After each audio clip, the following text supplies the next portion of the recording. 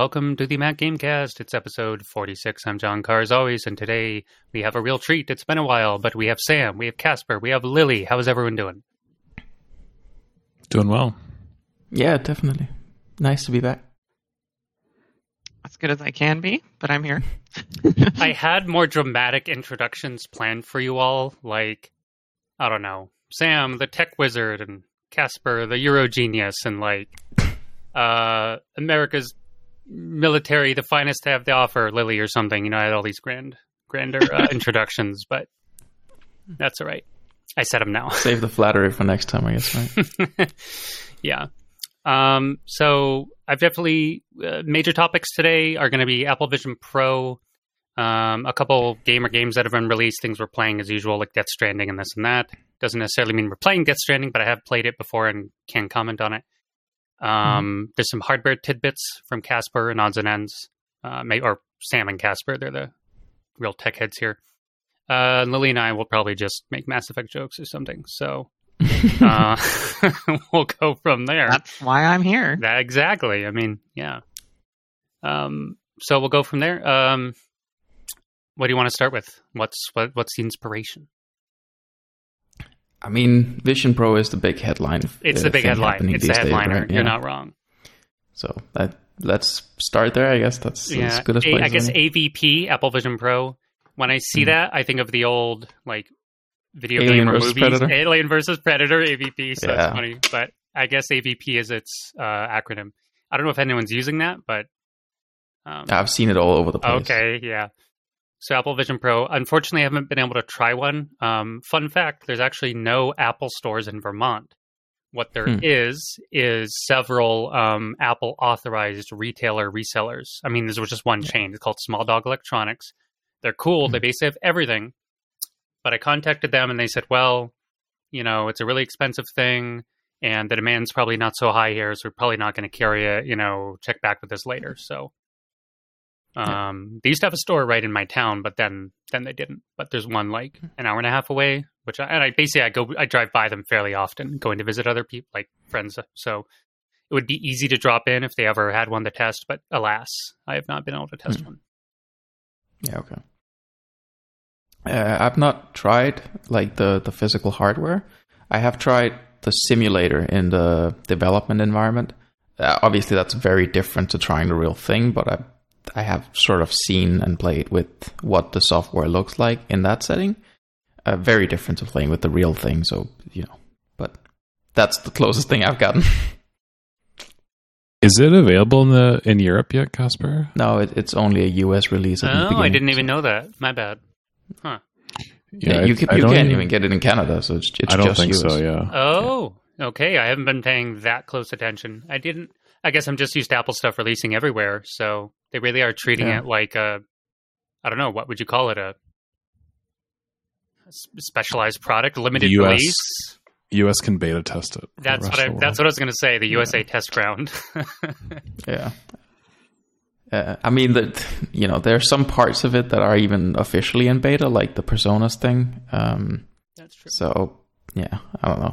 It very much is an early first-generation product. The reviews also reflect that greatly. They do. Everyone's talking about how it is cool tech, but it's more of a promising idea than, you know, something... The full reality. That's already... super useful. Like, it can be useful in certain situations, I guess, but it's clear that there's more potential than there is being tapped into, right? Right. Yeah, that makes sense. I was going to comment, Lily has probably used way cooler stuff in the military already, but she can't talk about it, I'm sure. Everything goes like military to civilian anyway, generally speaking. I only know that from my older brother, who used to be an intel officer, and he commented on that stuff. But in the Navy, at least.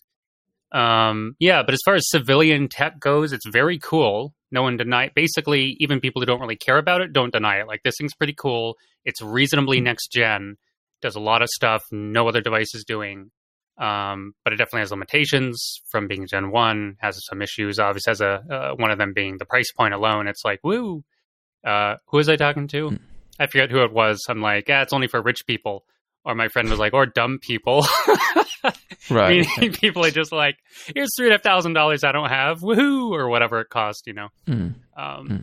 Yeah, no offense, but that was funny. He likes to poke fun at people. Yeah. I saw. I mean, we should probably give a high level overview at some point, but I saw at some point that there's an airline. I think you're supposed to call it Beyond, but it's spelled like BEOND. That are going to offer Apple Vision Pro for their passengers, like as in-flight entertainment. Whoa. It's just Jesus Christ. But it was also described as a luxury airline. So only like $10,000 for economy or whatever, right? Yeah. But it's just crazy, right? Yeah. I mean, well, that is sort of, in my opinion, one of the places I would want to use it. You just kind of... Sure, but you're not going to buy it for that unless you travel like a maniac, right? So. But this is just like, this is what I mean. Like a broader augmented reality, virtual reality world where you just kind of go around, and even during travel, like these kinds of devices are available. I'm not saying the Apple Vision Pro will become the standard, although I wouldn't mind if it did because, you know, I'm already in the Apple ecosystem. Kind of like how the iPads are the de facto tablets. I know several people who refer even to their Android tablets as iPads, though they're not necessarily the most tech savvy. But it's just like, it's the de facto tablet. It just is. But there's many other tablets, of course. So what I'm curious, like, of course, this is pure speculation, but just eventually we will be living in a more AR, VR type world. And of course, that'll start in this very early adoption stage, which we're still in, broadly speaking, across all headsets, not just Apple's. But will it go beyond entertainment and into like maybe some sort of practical?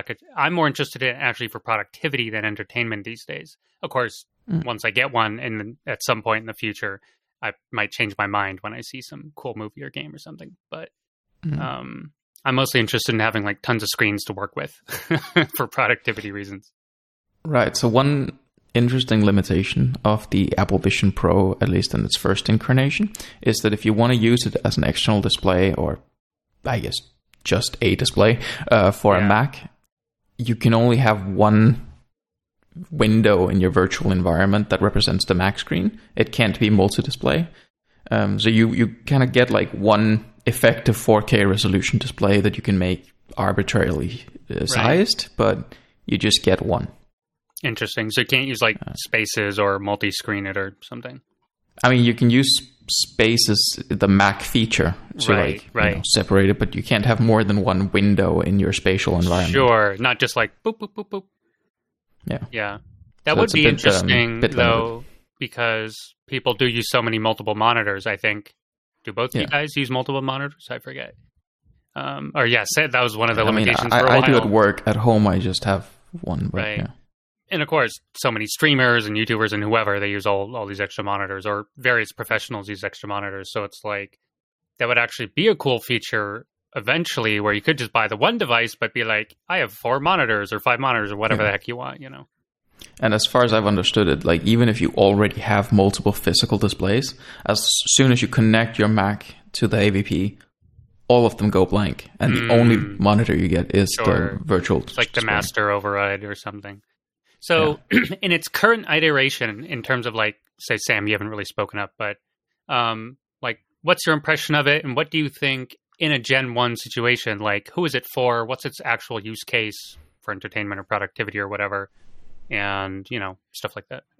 It's, I think the thing it does best is just like the augmented reality. Like the latency is like 12 milliseconds, which is equivalent to 60 FPS, roughly. I think 60 FPS is like 11.6 milliseconds. So it's, you're basically viewing... 16. Is it 16? So better, there we go, 90 FPS, whatever that is then. So you're basically viewing life at 90 FPS, which is very impressive, like given other headsets on the market. Other headsets are a lot worse, and you sort of get that like either a screen door effect if the resolution's too low, where it looks like you're looking through a pixelated view of the world, or the latency is just too bad that you either get sick or it's just not practical for like real world use. Like I saw in, I think MKBHD's video, he's playing ping pong with the Vision Pro, which is it wasn't high level ping pong, but that's pretty impressive if you can play ping pong and throw and catch a ball through you're looking at it through screens and cameras, like, and the latency is good enough to do that. I think that's the thing it does best. It's there's not really any killer app for it yet.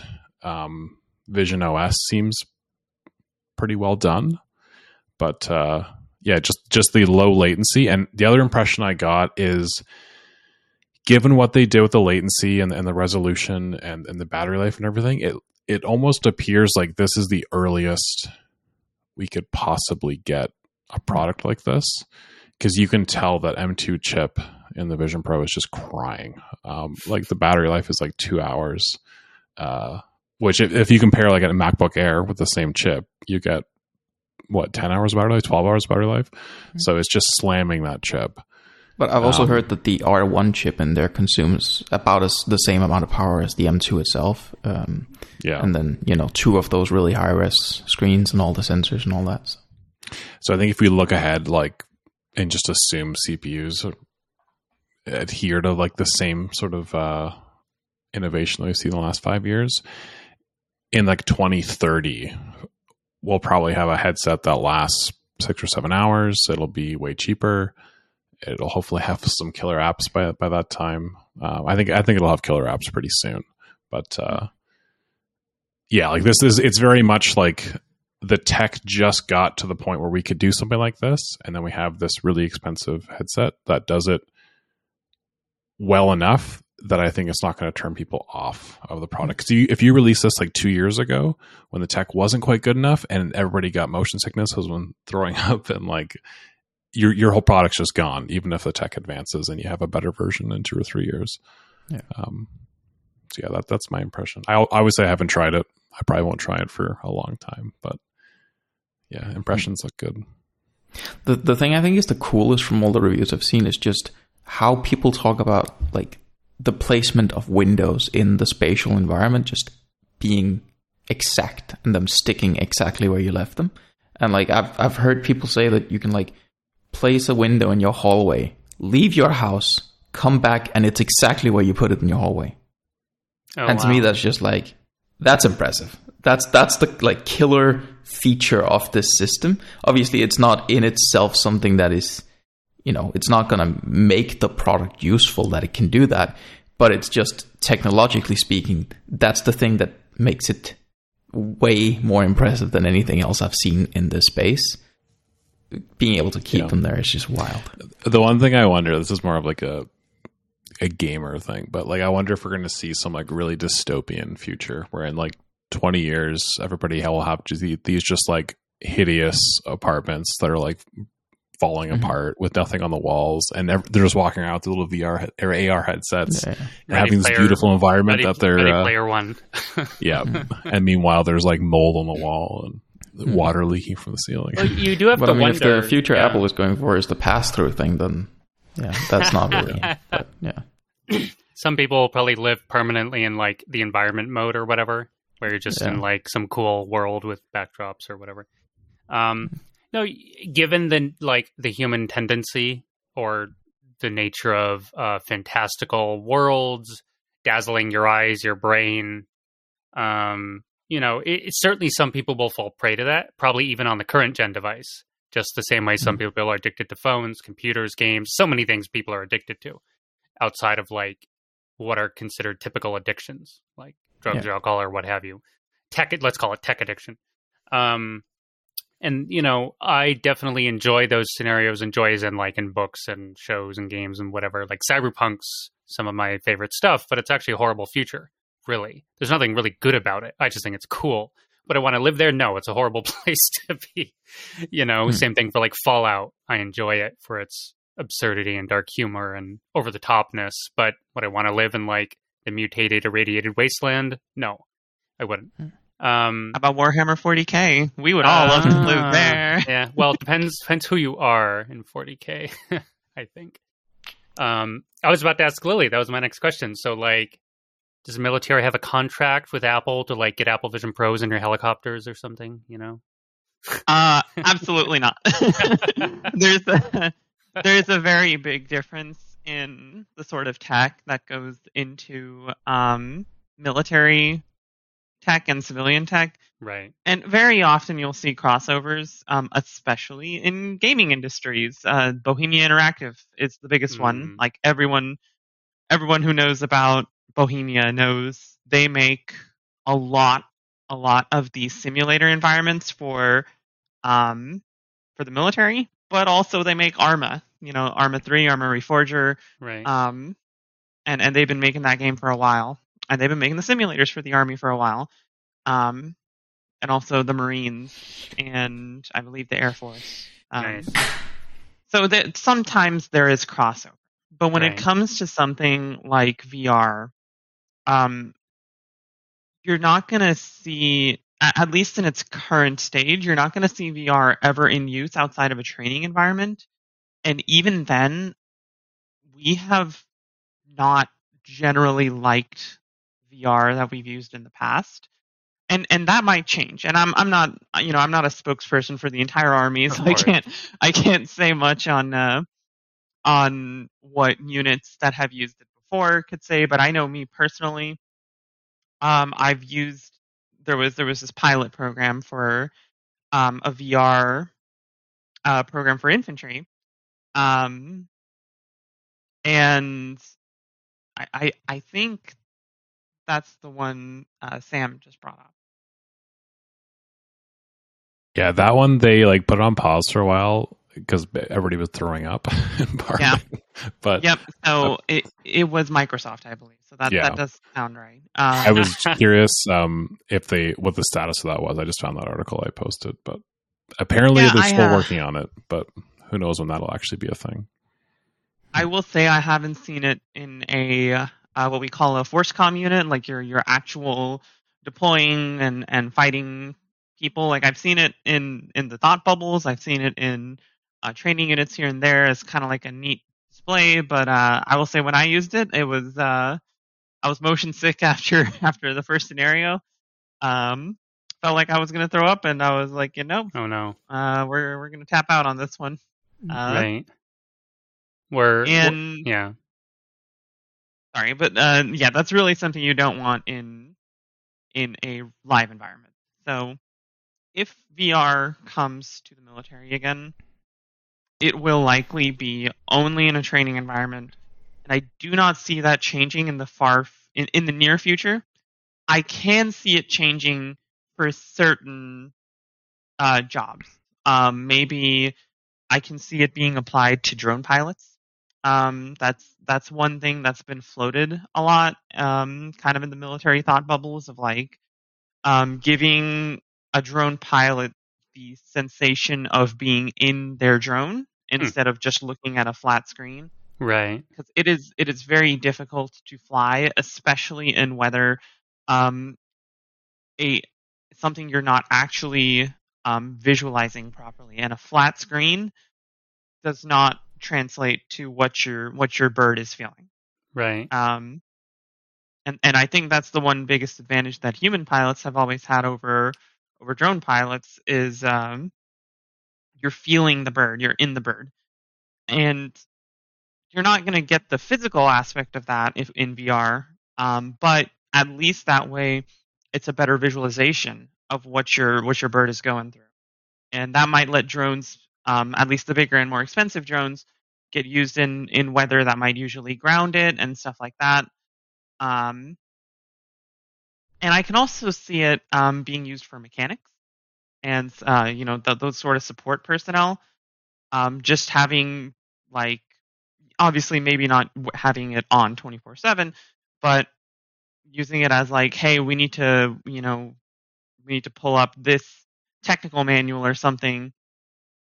Let me slap on these goggles, and now it's right here next to this thing I'm working on, instead of, oh, I got to crawl out of the tank bay, go look at the TM, crawl back in, and little quality of life things. But then that also comes down to budget of like, where does the Army want to allocate that? And right now, can't really see the Army allocating that. And with the current price tag, right. should we enter a future where VR is as easy as buying a pair of sunglasses, then might see that coming into more common usage. Makes sense. I also had a thought, especially for not just the military, but like general activities that rely on like some level of physical mastery or let's call it like talent mastery of your senses. You know, soldiers, pilots, right? You need good reflexes, good eyesight, all this kind of stuff in general, or at least most of them do, depending on their job. It's like, I wonder if excessively relying on stuff like VR and AR would like dull those senses because they wouldn't have to use them as much and they would just rely on the tech instead. Instead of being like, what do they call them? Script kiddies? You would be like a tech kitty, whatever like equivalent that is or something. You know what I mean? Yeah. Oh, yeah. But I mean, there's the flip side of that. Every time new technology comes out, you have people saying, oh, this is making it too easy. You know, it's not going to be the same in a real world situation, blah, blah, blah. And I'm sure if you go all the way back to, you know, the Romans, people are going to be like, these trebuchets, it's making it too easy. Back in my day, we had to use an onager, and you had to aim with your eyes, and it's like, okay. And you know, it's always going to be a thing. So, right. You know, people thought pilots would lose natural abilities as we started introducing systems like fly-by-wire and GPS and whatnot, and it's not. Like, you can absolutely train degraded. You can train without those systems in place, and you'll still get the same benefits of knowing how to not use those systems. But it's always better to have a system in place if it is available, if it provides a benefit. There's no reason to not take advantage of something that's there. Makes sense. Yeah, no, I agree with that. And I also think there's like a more general aspect where, you know, if you're a master of using a tool that will make you overall better, no matter what you're doing with it, then certainly that's better than being a master who's a master of, you know, doing the thing without any tools. You know, you can also just learn to use the tools more efficiently and become overall better that way. True. But there is like a general concern about senses with respect to Apple Vision Pro, at least, and all VR AR tech as it is right now, I think. Because of the nature of the lenses and the screens and the camera feed and all that, if you're looking at pass-through video of something that isn't in your infinity focus, so like, I don't know how far away, but you know, when something is far enough away, it's effectively infinity focus, and everything beyond that point is the same. Your lenses of your eyes have to focus to keep that in focus. If you're trying to focus on something that's closer to you than that in your real world, you will sort of get eye strain as there's a disconnect between how far it feels like it should be away and how far the optics of the VR headset actually makes it for your eyes to focus on. I don't know if that's going to have like any long-term consequences if you keep doing that, but it results in eye strain. And another fact is that the cameras will have a minimal focus range, so anything that's, you know, too close to you will just automatically be blurry, as the cameras in the headset can't focus on it either. So like this AR pass-through world, the kind of unanimous thing I've been hearing is that it works best when the real world is your periphery and you're not engaging with the real world, you're engaging with the virtual world with the real world accessible, but not in focus.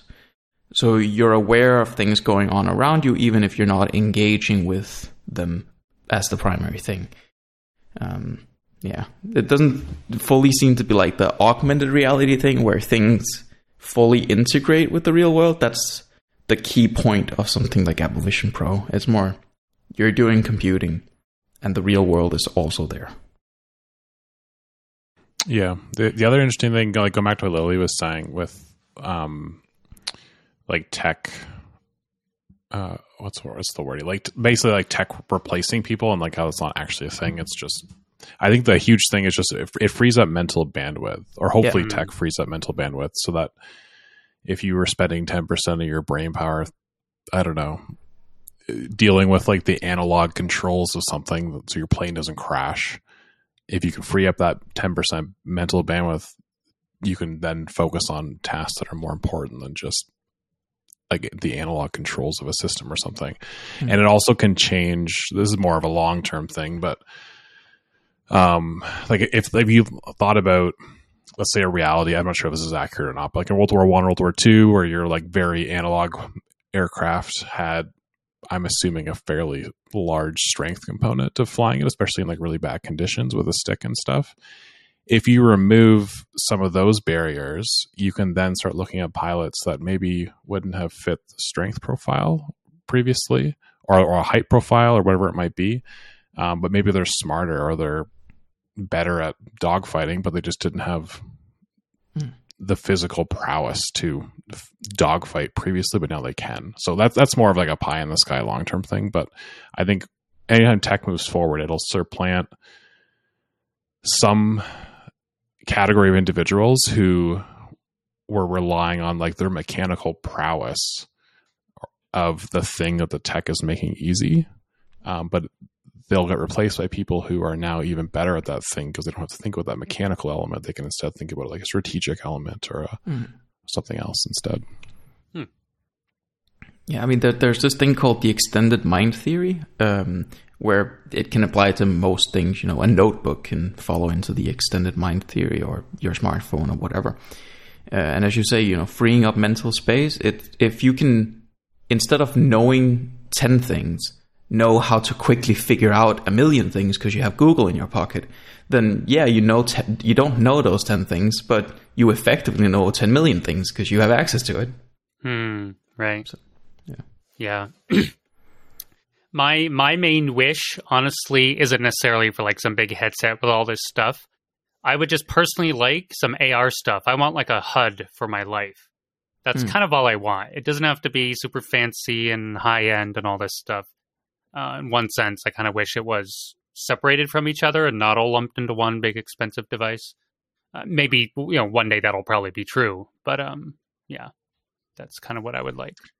You'll have like a health and a stamina bar. Yeah, exactly. Your Tuesday afternoon. Exactly. Your health goes down, you got like, better bake some cookies. Yeah. Just gotta some exactly. game noises. Nom nom nom. Yeah. That was a pretty good Minecraft. I was thinking original Deus Ex when you ate candy chocolate bars myself, but I'm sure it's pretty similar, like a lot of those noises. Yeah. But going back to what Sam was saying also about things being easier, there's a common misconception, especially in regards to the pilot shortage. In case anyone was not aware, there is a worldwide pilot shortage. You mean like airlines and stuff, or do you mean military or both? Everywhere. Okay. Everywhere. Military pilots, airlines, small. Why is that? Are they aging out or something, or what's the deal? There's a variety of factors, and I could go on about it for the length of an entire episode. So, but suffice to say, the requirements for training and for entry level positions is a lot higher than the payout. So that's the biggest reason. Right. And that is something that needs to be fixed on its own time. But the common misconception behind that is that piloting has gotten more difficult. There's this understanding that all these computers and all these systems and everything, it's just so much to memorize, so much to have to work with, and a lot of people don't realize it actually makes it so much easier. Flying now is so much easier than it was in the dawn of flight. Not only in the physical regard, but also in just the things you have to do in the and sure, there might be more steps to starting up an airliner now, but I mean, you have a checklist for it, right? Like, it's not like they say, hey, you have to memorize every single aircraft, every single type, and go in there. Once you learn one aircraft and you learn it really well, it's really not that hard to apply it to other aircrafts. Mm. And it is, and this might scare some people, but it's true. There are some airliners where your pilot might not touch the controls the entire time because the autopilot and the trimming and the computer systems have just gotten so advanced that everything is done automatic. And you can watch it on YouTube. I watched this video recently, and I forget what it was called, but they put some random journalist in a like full mock-up cockpit, like the training cockpits that they use, and said, "Okay, you're going to fly the landing sequence." And they had him do it with the ALCS, the automatic landing control system, and then they had him do it by hand. And the ALCS, basically, he just pressed some buttons, and the plane landed itself. So it's really already gotten to that point. And so, Cool. When there's all these concerns about like, oh, it's unsafe, it might, get pilots too confused or it might make it too difficult and get them out of the real world. It's like, man, listen, that's already happening. You're like, I guarantee you, your pilot, if they're touching their controls at all on your like New York to Los Angeles flight, then they're touching it during the takeoff and the landing. And that's like the most likely. They could be touching it even less, or they might be touching it more if they like having hands. I mean, especially these longer airline pilots, like longer flights. That is, it's basically you're flying a bus, so you're in a straight line the whole way. So there's not exactly much the pilot can even. I have a visual of a bus with like enormous plane wings and a like jet engine on it. It's like wee. I mean, yeah, it's called the Airbus. That's true. You're not wrong. Yeah. So yeah, all these technologies that make things easier are not a bad thing and could actually solve a lot of the problems we're seeing, not just in the airline industry, not just in the military, but really everywhere. And it's not a bad thing. There's always going to be people who say, "Oh, we're promoting weakness." Like back in my day, you had to be so and so strong to fly a plane. Like, yeah, but also how many people are flying right now, and you want to complain about airline tickets being so expensive? Well, this is this is how to solve it. I have noticed airline tickets going up slowly but surely. I mean, some of that's fuel, but some of it's these other reasons, I'm sure. Yeah.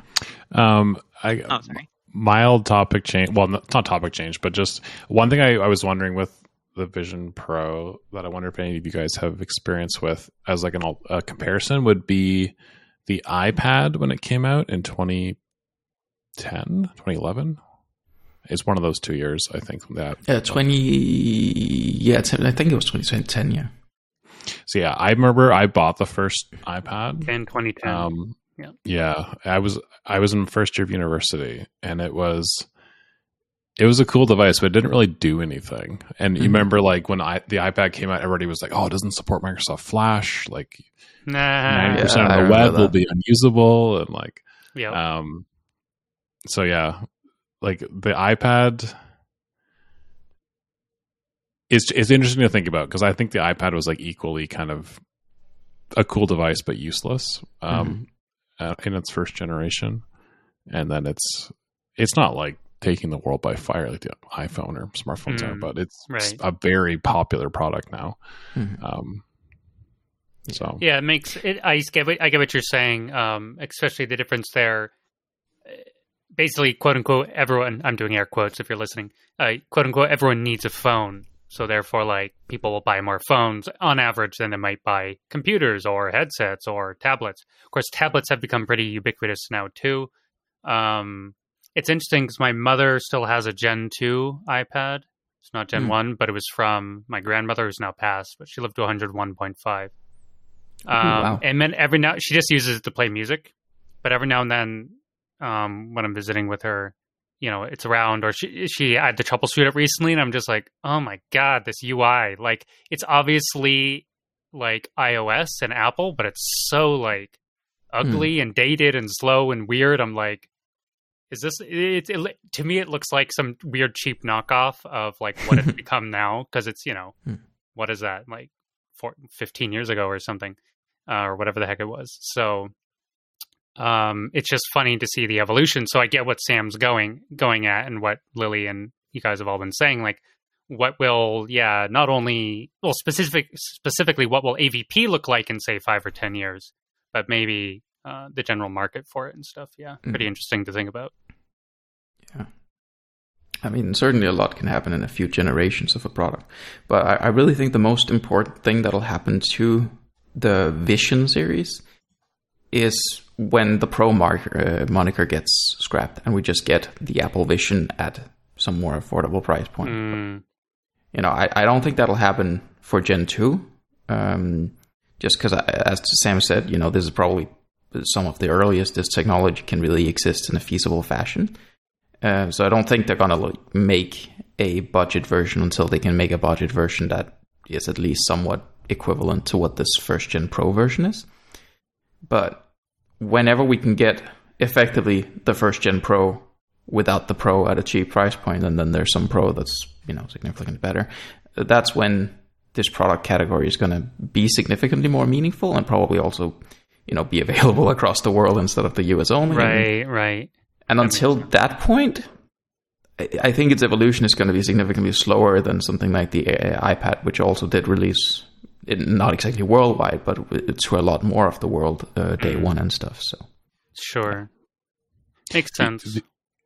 The other, this is more just an anecdote, but every major not every major company, but a lot of the big tech companies are not all in would be hyperbole, but they're like Microsoft. We talked about the HoloLens stuff earlier. They got that U.S. Army contract. They've been working on HoloLens for a long time. That's their augmented reality headset. Apple, obviously, with AVP. Meta or Facebook has been dabbling in that for a very long time. They're kind of the current market leaders in terms of market share. And then Sony has been bullish with PlayStation VR. That doesn't really sell any games or units, but they believe in the tech enough that they released a second version for the PS5.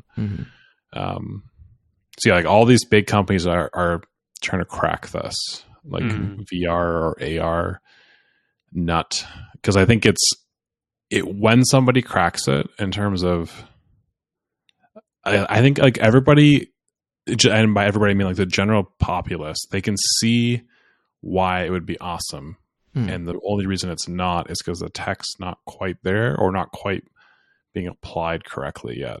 And maybe we need a few more technical innovations to fully get there. But books like Ready Player One and stuff are obviously hundreds of years away probably from being reality. But the general premise of that, where it's AR and VR being a big part of daily life. Right. I mean, personally, I think it's more likely that we'll just see more tech all around us than that we'll fully immerse ourselves in VR headsets or whatever all the time. I think they're going to be a part of it, but just, more tech all around that we have everywhere instead of having the tech with us everywhere. You know what I mean?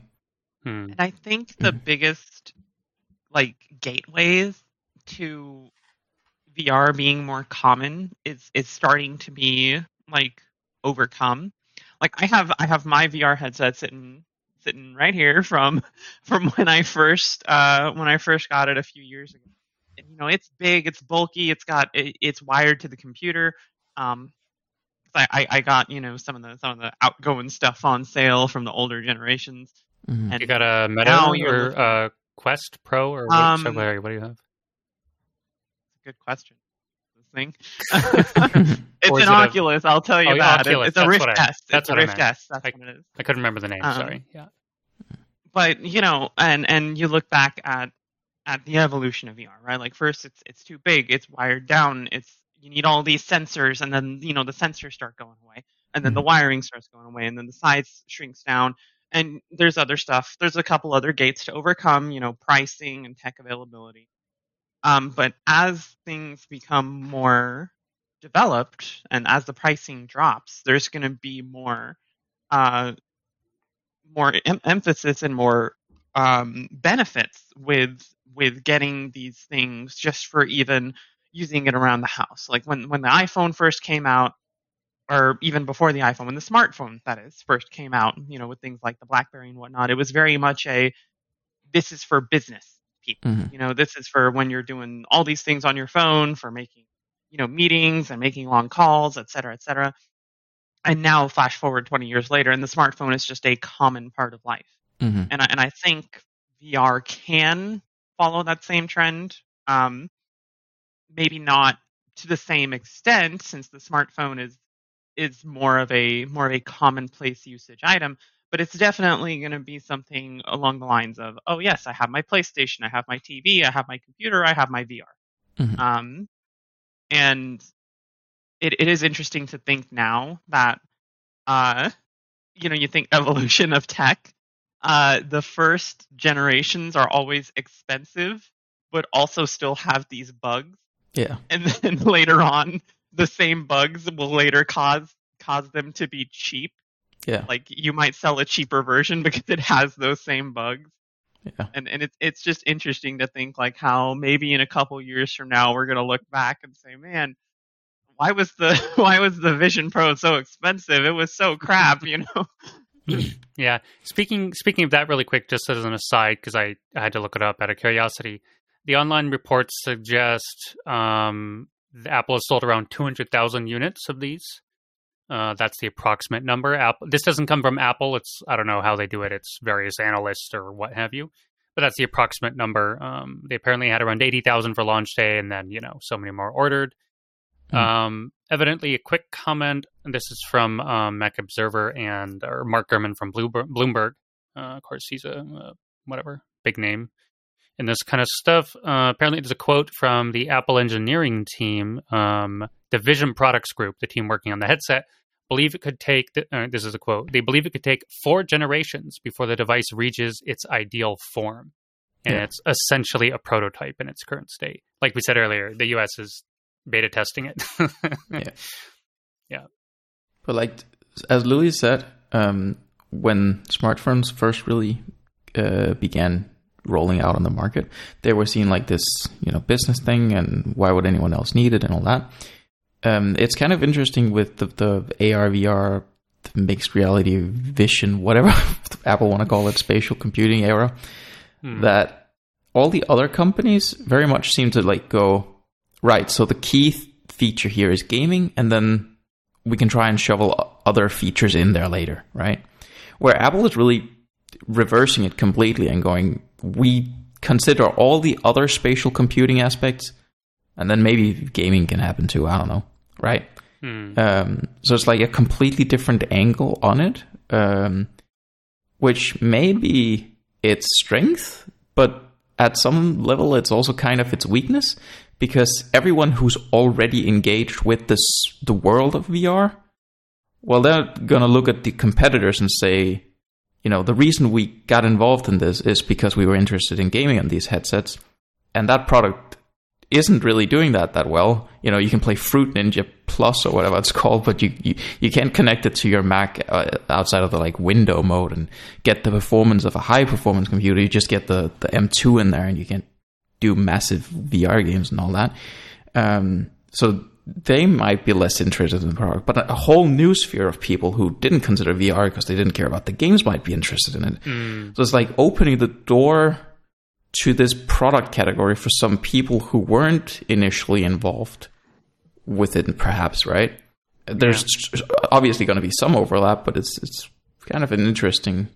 It is really interesting, Mark Zuckerberg pointed out that he thought Vision Pro might actually be a positive for the Meta Quest, exactly because it, increased the total market for headsets, and that since the Quest was so much cheaper than the Vision Pro, some of that was going to go to the Quest as well. And then he later did a weird quasi-review thing where he just started shitting on the product instead. I don't know what's going on with that, but it's certainly interesting with the market groups there, right? Yeah, no, it also makes sense because maybe, let's just say you're not a gamer and you get into an Apple Vision Pro, whether now or in the future, and let's just say it remains more general use / productivity focused. And then they're like, hey, this whole VR AR stuff's pretty cool. how do I like really game on one of these? Oh, there's like a MetaQuest 5 or whatever the heck it would be by then. That thing's really cool. I'll pick up one of those. That being said, Apple definitely isn't ignoring general entertainment. Like they're partnering with Disney and making all these experiences and cool movie modes. Apparently the movie mode is really like amazing, even in the Gen 1 version. Not to mention, I don't even know what to call them by experiences. They're like these weird interactive theme parky things. Also, I think that's a really cool component. Like I remember, I would actually be very interested in, what do they call it? Edutainment, educational entertainment. Man, I can't remember their names now, but growing up, my parents would buy us various computer games, that were like learning math and fractions or sort of a Wikipedia type thing, but it was all in a CD. I forget what they were called, honestly. And you would load it up and it'd all be about animals and this and that. And it would play like movies and sounds and you could research things, but it was just all on a disc. It wasn't online. If you could go into like a cool, I don't know, simulated rainforest or mountain range or, whatever, something cool in nature and like explore things and, oh, there's a plant and boop, it pops up with its info. Like, I'm more interested in like the experience side of it, not just for entertainment, but more like maybe edutainment or meditation or what have you, like, because there's already so many cool games in the world. Of course, you can always, the next cool big thing. Of course, that's always there. But I'm more interested in the angle you just mentioned, Casper, this other side that's basically less explored with this kind of technology. I want to see more of that access. That's my thing.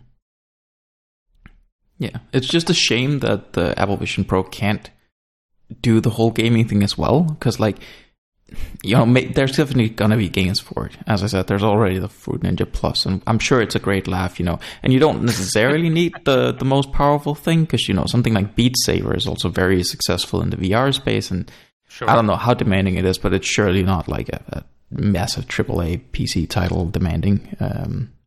But I don't know. I wish you could connect it to your M3 Max, M3, Ultra, whatever future Mac you get, and get the gaming performance off that chip in the VR headset. But like you'd have your mouse and keyboard, slap on your Apple Vision Pro, and play in like some mega like movie theater screen or whatever, and play whatever game you want. Not necessarily that. I mean, I guess you can do that by mirroring the Mac display.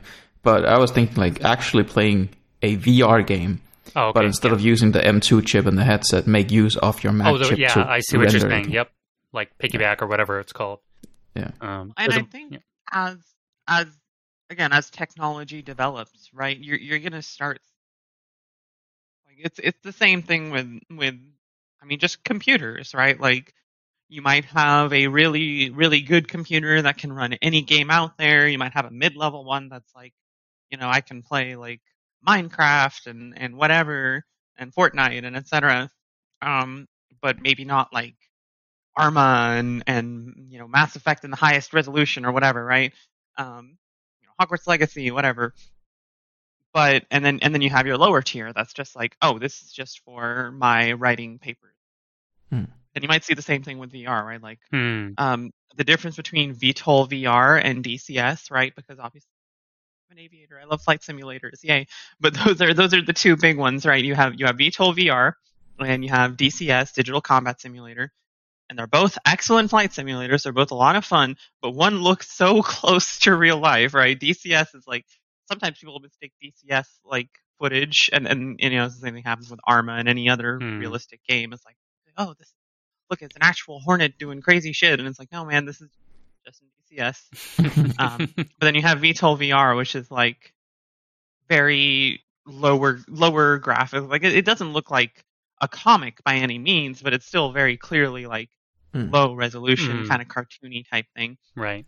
And you might have it so that it's like, oh yes, my mid-level, Apple 3.0 or whatever, right, can run VTOL VR, but then I get like the Pro version, and now I can run all these other games. And I think, right now there's maybe not much of an emphasis on it, but I can definitely see the technology moving that way as we get more options and as the market widens and as the technology is easier to implement in different ways.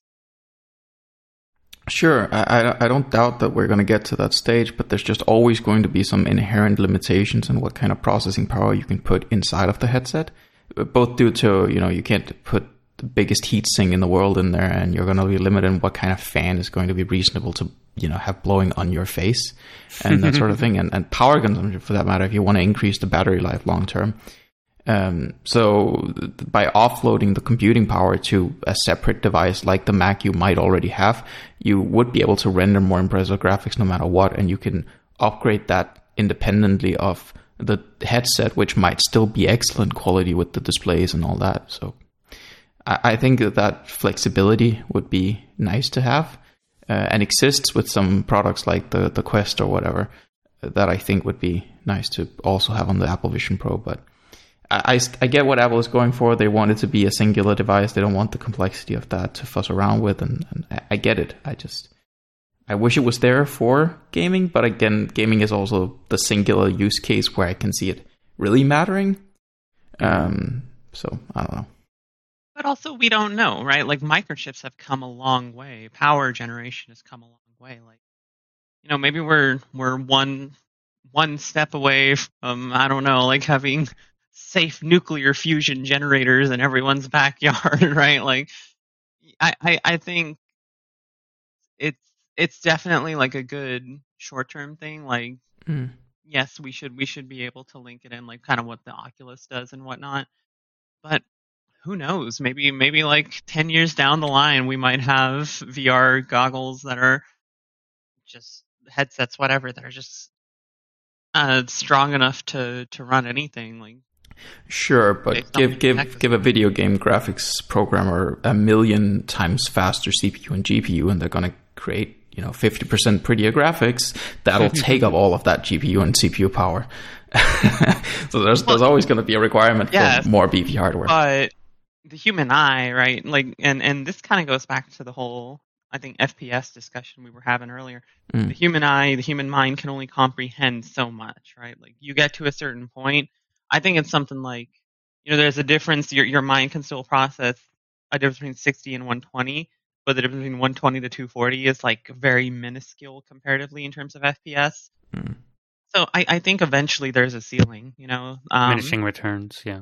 Yeah, I mean, I don't know. I could be wrong. I'm not a biologist, and I'm not a computer game designer, so I can't say either way. I agree with your thinking, and I was actually going to comment something very similar. Like, we're speculating now based on a scale that we understand, but that scale will shift as time goes on beyond what we could even speculate on, essentially. Like, new tech will occur, new inventions or breakthroughs or this or that or whatever at some point.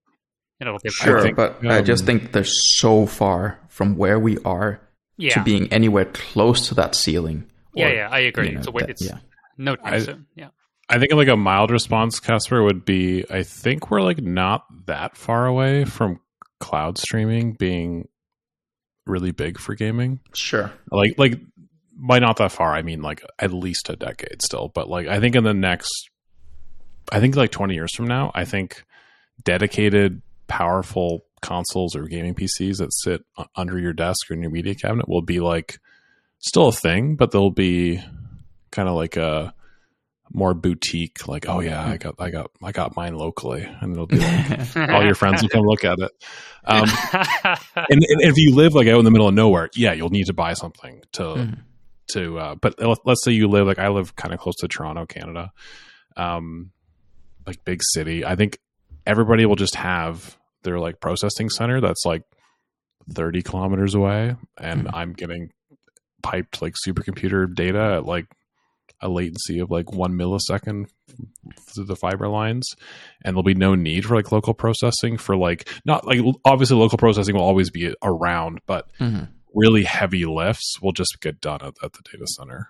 No, I can definitely see that, and I can see that working super well for a head-mounted display situation. And at that point, you might not even need more than what the M2 is now.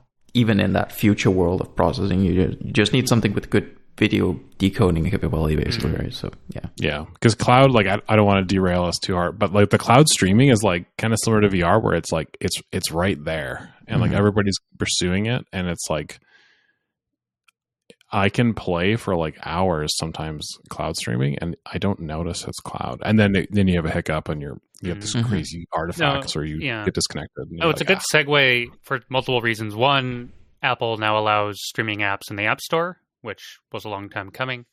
But two, we've been talking about cloud gaming on this, not only this show, but even the previous Mac Gamecast show, which you three weren't a part of, but Ted was. Like, OnLive was a thing back in 2011, and it was awkward, but it was like, whoa, this is cool. And I think what maybe me or Casper speculated or postulated, whatever the word is, last year or two, like, will there come a point where, we don't need to do this kind of heavy lifting and it is just being, offloaded to the cloud, Haven't thought about that in a while, honestly, till Sam just brought it up. And it's an interesting point. You were just saying, Casper, LinkedIn with an appropriately scaled headset that can receive input, output, decode. Maybe it has really nice speakers or display in it or whatever. And it's an interesting thought for sure.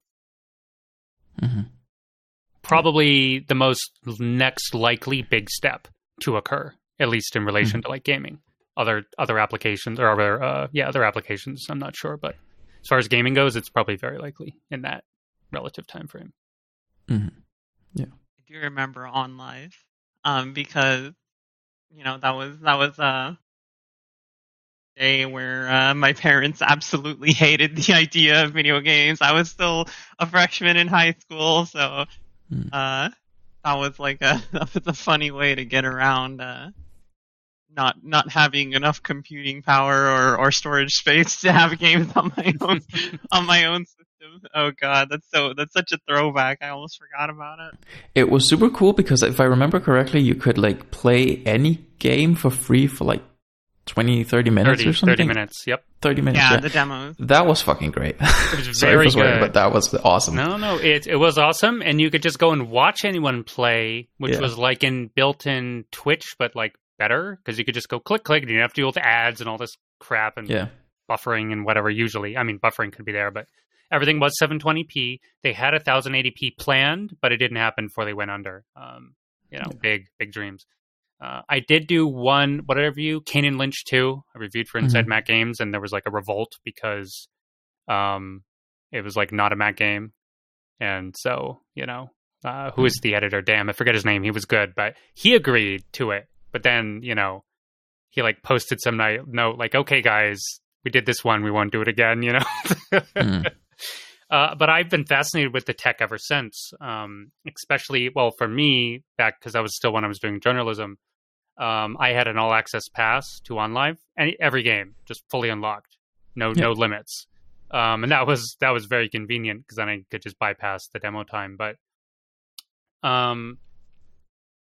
to me, like, do that, but like, do it in like 1080p minimum or 4K now, I think. Oh my god, what's blah, blah, blah. And GeForce Now does support 4K now and 3D audio and like all this cool stuff. Like, the tech is getting pretty wild even now. So like 5 years from now, 10 years from now, what does it give 20? It's just going to be like the main, like, to me, the barrier isn't the tech. I think the tech's getting very close. The barrier is, at least in the USA, because we're behind on infrastructure, like widespread high-speed internet, like easy, cheap, reliable, other than like really extended remote places, like Sam was saying, maybe you're somewhere remote and you still have like your local hardware or whatever.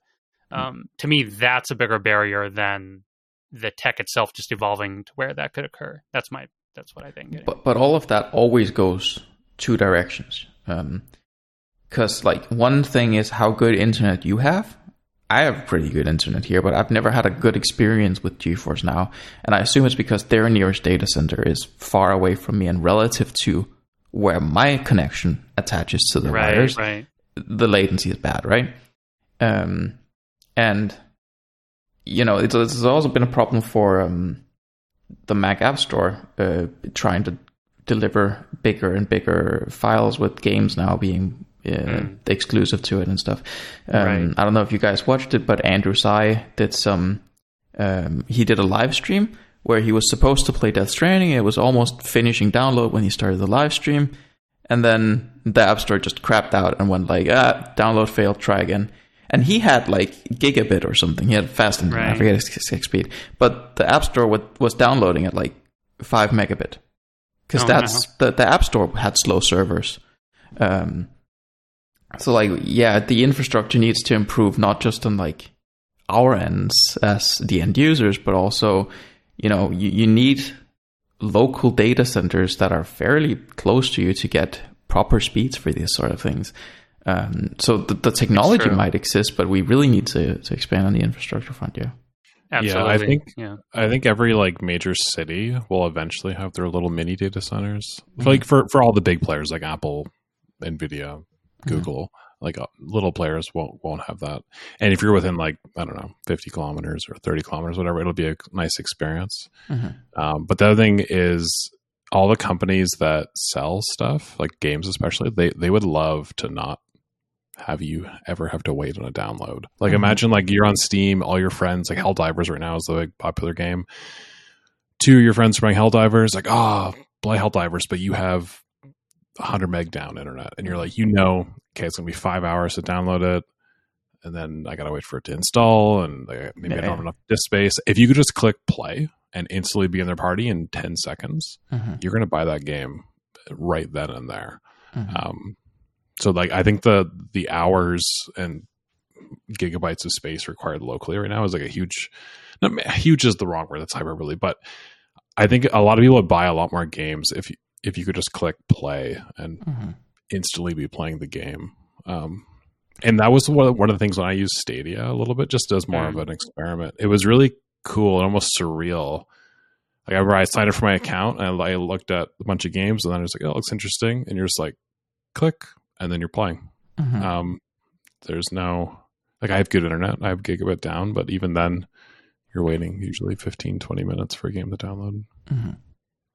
I mean, the consoles did a thing at some point, and I think it sort of faded in how popular it is for developers to try and integrate with. But they did a thing where, you start the download, but then you could start playing at like 15% or whatever. And you didn't have access to the whole game, but you have access to the beginning, and so the rest would download while you were playing. And, you might stumble upon a loading screen that's like, well, you're going to be here for a while because we're still downloading this level, but you could get started quickly. Something like that, unfortunately, never happened on the PC, on Steam or Epic or whatever, but it could be pretty cool if any of Blizzard did it for most of their Blizzard did it. Okay, right. Yeah, just Blizzard. I haven't seen anyone else do that. Yeah, okay. But like more widespread adoption of that could also sort of mitigate the waiting problem, I guess. But cloud streaming would definitely just solve it effectively, right? Instant access. Yeah. But also on the topic of like data center locality, something Netflix does that's pretty cool is that they have agreements with a lot of ISPs, internet service providers, for those at home if you don't know the abbreviation, such that the most popular aspect of their catalog is going to be duplicated at your ISP. So when you try and watch some Netflix content, you don't need to go to Netflix servers. The most popular content is already cached at your internet service provider, so you just get it straight from them right where your wire connects to the bigger internet. Nice. Yeah, more stuff like that. I mean, that's where our current world is obviously very divided. I don't mean like politically or whatever, that may be there, but I mean like there's lots of corporations competing for similar parts of the pie, as we're talking about. And in something like Ready Player One, there isn't multiple people. There's one giant company. They run everything. I forget even the name of the company. They run the whole VR system. They exclusively have the hardware. There's people who might like hack it a little bit or something, but it's just it's one platform, one company, one service, one fee. Everything's just down to a singular thing. Will that happen in our life? Well, I don't think it will personally, but like that in a sense makes it easier because there is one person just distributing everything. What if Netflix somehow made a VR headset and then like tagged into all their data centers, which are already global or whatever, or cloud stream game thing, whatever. Like, yeah, it's interesting. My point is like some corporations like would need to start making agreements or contracts with each other, like, oh, I'll tie in with you or this data center or this thing or that thing. We'll share this. Open standard adoption, right? You could there you go, some sort of open standard. Yeah. We got lucky with music that everybody kind of. I know there's a little bit of exclusive stuff between Spotify and Apple Music and all that, but mostly it's just all music is available on all platforms. Yeah. They kind of banded together to fight piracy, all the record labels, and they were just like, all right, we'll put it all on iTunes. But let's say if that happened now, you'd have like Warner would have their own streaming service. Oh god, I don't know what the other players are in the music industry, but they'd be like 12 different apps to stream whatever artists you wanted to listen to, which would be the worst. Yeah, that's actually kind of an interesting point, because with something like music, the different platforms are competing on having the best music delivery platform, not the best music. And I think it's actually kind of a shame that, maybe game streaming services, but definitely something like Netflix or, Amazon Prime or the movie and show markets, even if one of them has a terrible delivery platform, you hate interacting with the UI and their servers are slow and all that, their content exclusivity means that they kind of win by default if you want to watch that content. Right. The real competition for them should be delivering the best delivery platform, and then the content should be everywhere, right? That would be ideal for competition, delivering the best products on the market, I think. Because the content should compete against content, and the delivery platforms could compete against each other and being the best delivery platform. I think that would produce good results, but I don't know. Well, it's definitely that's market ideal. Dynamic shit. That's ideal for us, the consumer. Yeah, it may not be ideal for the companies running them. Right. Yeah, the incentive structure isn't necessarily there, but I think it would be good for us as consumers. Oh, I agree, 100%. And ideally, obviously the utopia is maybe too strong a word. The ideal there is you reach a balance where it's ideal for the consumers and the companies. Consumers are happy, they're making money, at whatever reasonable rate, and then boop, everyone, it just goes up. Speaking of the game industry, let's switch a little bit, because if we have more topics to hit, we do have we still have we have 50 more minutes, but state of the game industry that's been going on the last few months. State of basically in that not only last year was there a ton of layoffs, but also at the start of this year. I forget the exact number, but Microsoft, just promptly after acquiring them, they laid off a huge amount of people, almost 2,000 1,900 people. Yeah, almost 2,000 people. Tons of studios have been getting shuttered left and right, even some notable ones. To be fair, some of those studios released games that just flopped so well. With the way things are these days, unless you're maybe a big AAA studio with a large pedigree, who can afford to release a flop and then come back from it, aka BioWare, haha. Newer studios.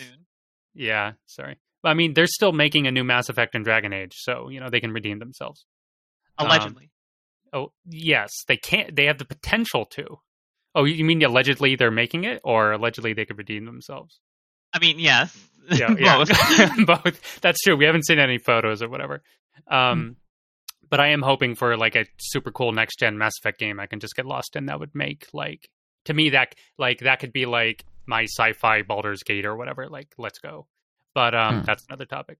But the point is, it's interesting. And again, seeing as we were just talking about market dynamics, apparently what's driving a lot of this, even some successful companies, some of it is shareholders. I think it was Embracer Group. They released some sort of, let's just call it poorly worded statement, we only take all our, I'm paraphrasing, but all our actions are to simply maximize shareholder profits or something. It was very inhumane. A bunch of people had been laid off. Inhumane's maybe too strong. It was kind of callously worded, Sure. And then Larian Studios, of course, at Baldur's Gate 3. Sam and I did a review episode of that. We've chatted about it before. Otherwise, they've been winning awards out the wazoo for Baldur's Gate 3 deservedly. And they recently were at, I forget which Game Awards show, and they took a moment to talk about the industry and just say hey guys, thank you for our success. We don't have any shareholders, we don't have to think about them, but the main thing is you're all important, meaning like people have been laid off or maybe discouraged. Like, your creativity and talent is needed in our industry to keep making great games. Like, keep your head up, like keep trying, keep moving forward. Like they were trying to be encouraging, but they're a bit of a, I don't know, Black Swan's the wrong word. White Swan. They're like a bit of a unicorn in the game industry. They who were an indie who have grown into be like a mega indie or whatever the word is, to release AAA games. Obviously, Baldur's Gate 3 is like the ludicrous hit of the decade or whatever, but not everyone can be that. Most of these companies are beholden to someone else. So many of the big names we all knew growing up have been purchased by someone else. Microsoft, Blizzard themselves merged into Activision, then Activision bought by Blizzard. Dozens of studios or whatever bought it by EA, and there was all kinds of interference and weird stuff going on, and like takeovers of management and engine disparities and all this like nonsense that basically hindered the game development or whatever. So, but the main thing I wanted to ask you guys is, so all these layoffs, and because I don't want to sound mean or indifferent or whatever, but I do know in some industries and cases over COVID, there was a lot of free money and a lot of people got hired on in various, especially tech sectors, basically jobs that were just like kind of whatever, at least in social media places and stuff, allegedly anyway. And then kind of when things tapered back down, a lot of people got fired, and there's like, oh my God, there's like huge layoffs. But at least in some cases, it was just like kind of unimportant jobs, or maybe the extra money ran out or whatever. So I wonder, did the game industry get affected by that? Or is it just kind of like things coming to a head because especially bigger, like AA or AAA games do take years to develop. So maybe they started working on it in 2020 and they release it in like 2023 or 2024 or whatever. And then it either does well or it doesn't. And then people get laid off. And I guess just what do you guys think about it in general? Yeah, I've been thinking about this a little bit. Like I listen to some other podcasts where I touched on it too. I don't want to sound callous because it sucks when people lose their jobs, especially if they like relocated across the country or something for that job. But at the same time, I feel like gaming industry layoffs get way more attention than like every other industry because the game industry is a very like social media, like influencer driven industry where like reporter, like let's say Jason Schreier at Bloomberg, one of the biggest like game reporters, he like personally knows like tons of devs at tons of studios and they'll all feed him information and stuff. You don't really have that in other industries. Like if in the tech industry, like I work in cybersecurity, we've had tons of layoffs. Like nobody cares. I'm not asking anybody to care, but it's like I haven't been laid off, but like massive like 10, 15, 20% workforce reductions and stuff. But that it's more just like a footnote. Whereas in the game industry, it'll like trend on social media and stuff. And that's fair and that's valid. And I think it sucks. But I also think people only have so much, like people meaning the general public only has so much empathy to go around. Like you can't care about everything as an individual. You have to kind of pick and choose what you care about. And that's not to say like things don't matter or they don't suck, but it's more just like if you try to care about everything, you'll just be super depressed and that's not good. And not every battle is yours to fight. But to your point, John, COVID, like 2020, 2021, massive record profits for game industry.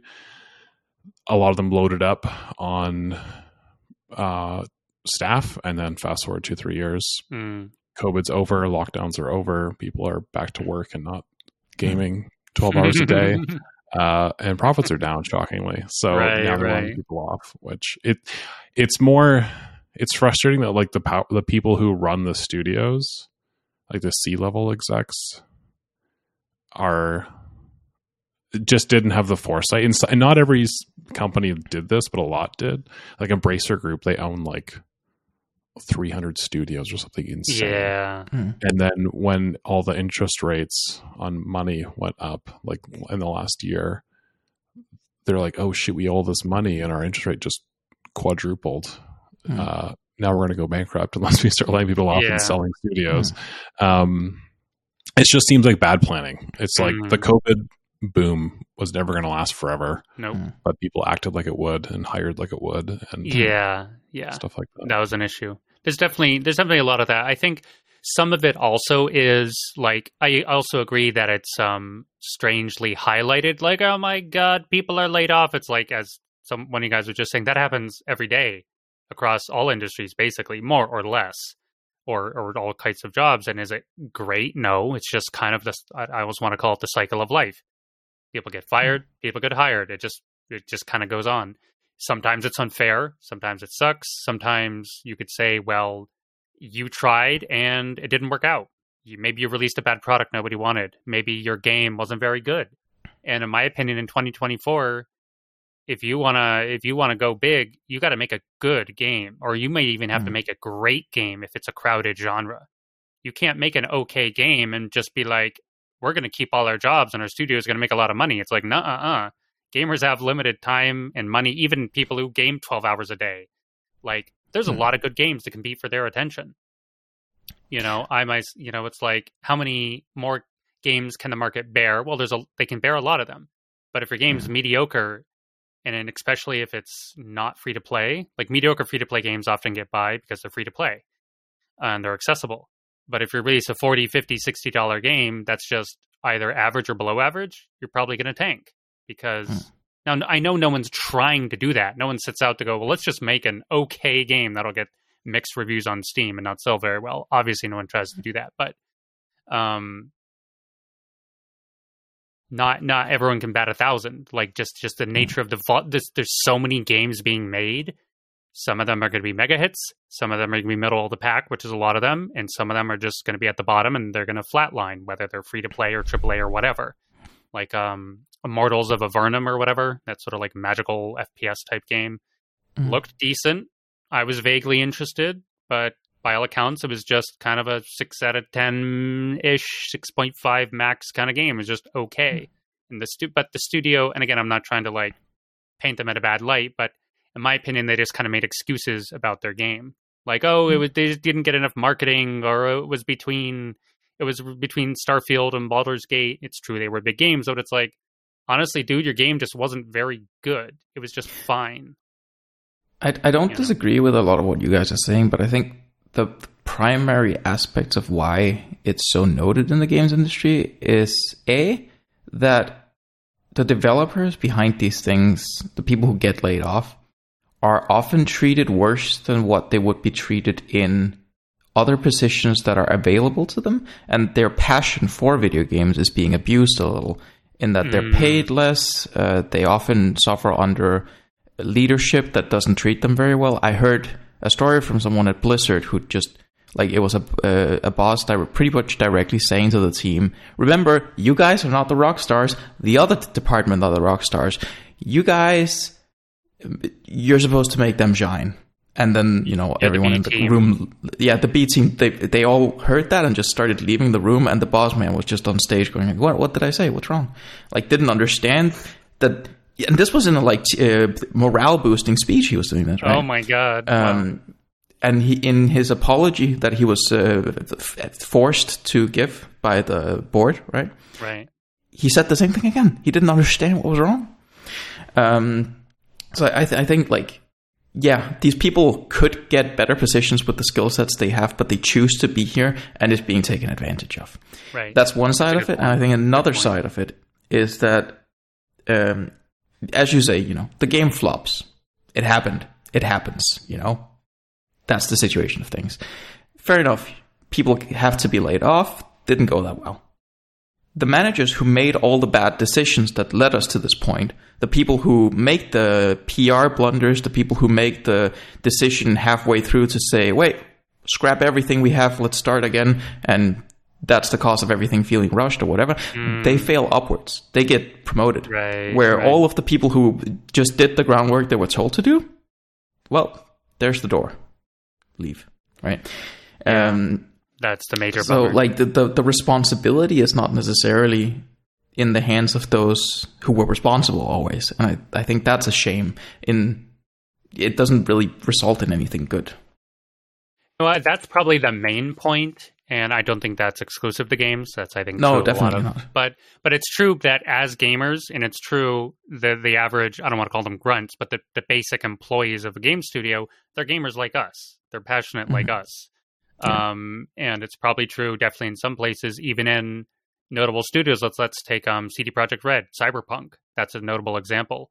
They went through like outrageous crunch to push the game. They had all sorts of dropped features and like weird, like lying to investors and like, bad management. But they were fortunate that, in a sense, you could say like BioWare, they had released such good games previously. They had so much goodwill and so many pre-orders. They failed forward.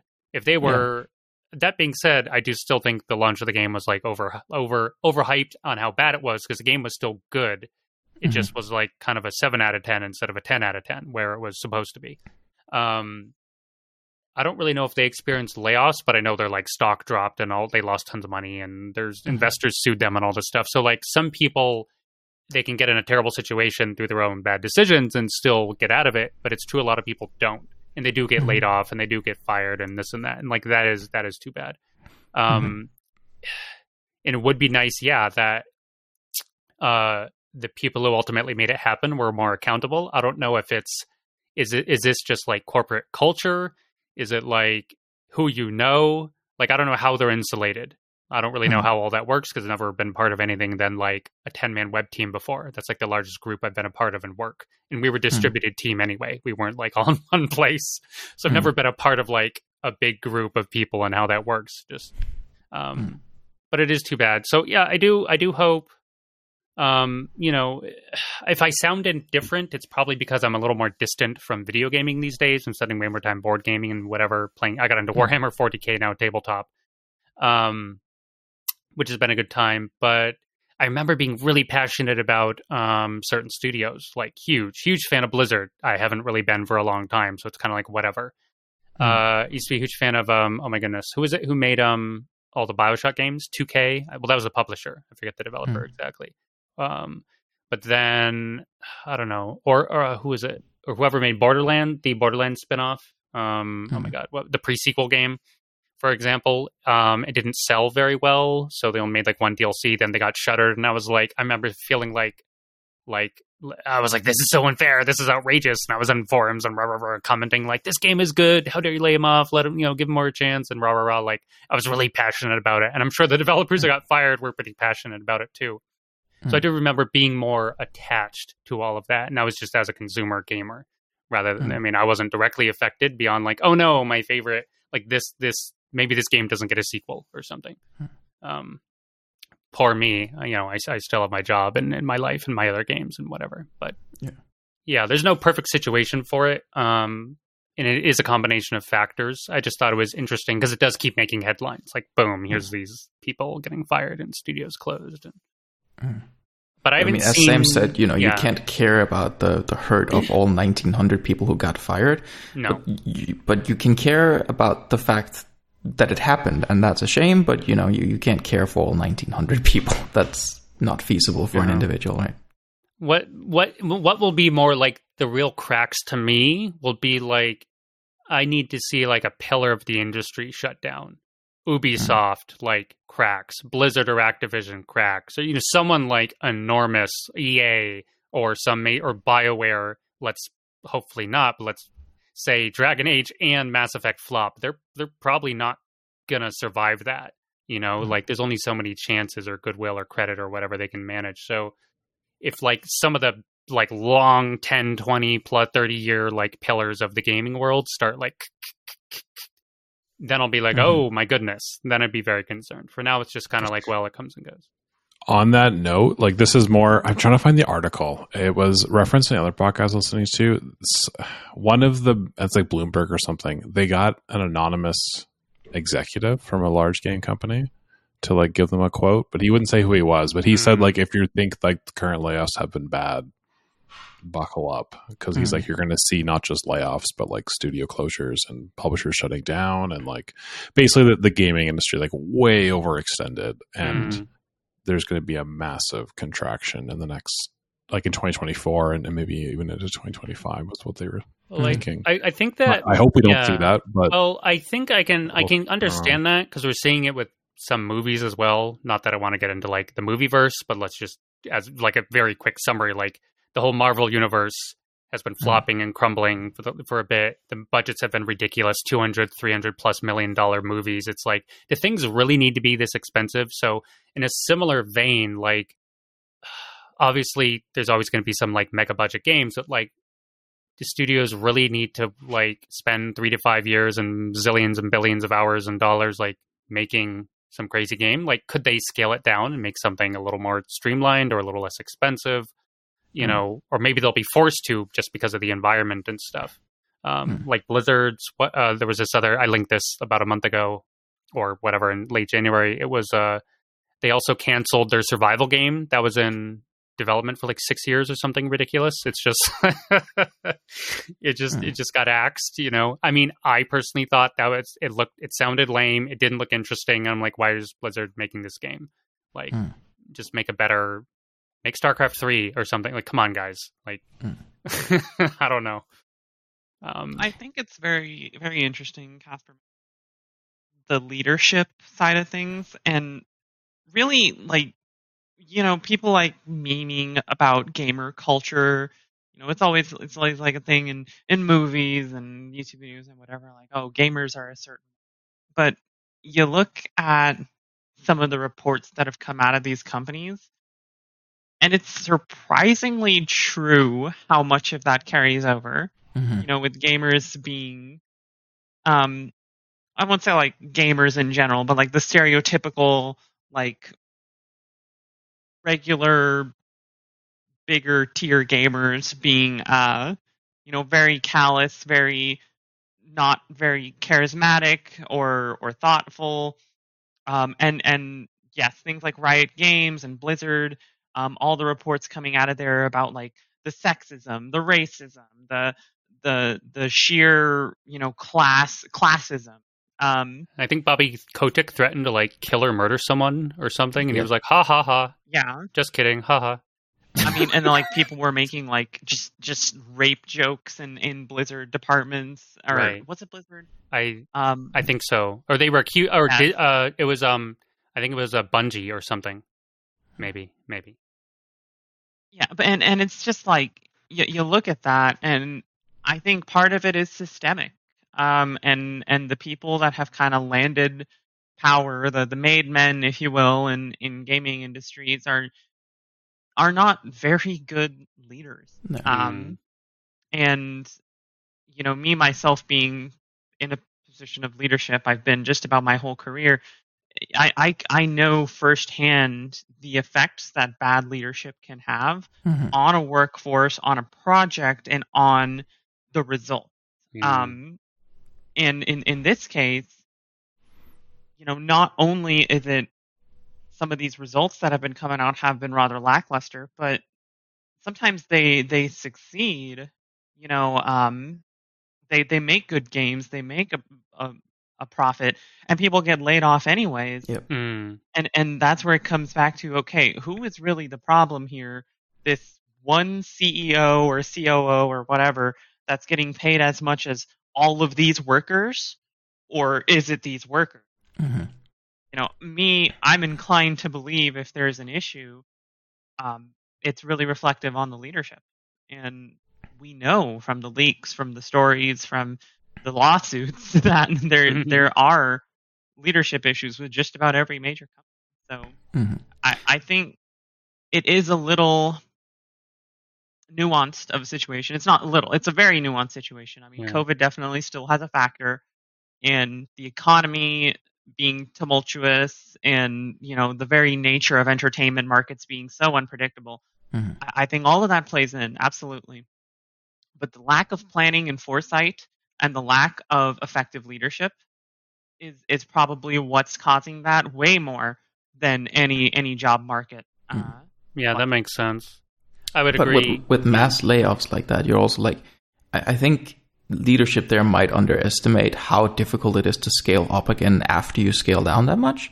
Because if they ever need that capacity again, like it's not like you can hire a developer and day 2 they are full speed, right? It takes a long time to get familiar with your internal tooling, the code base, all that jazz, right? So you can't just, you know, hit the throttle and you're going at full speed.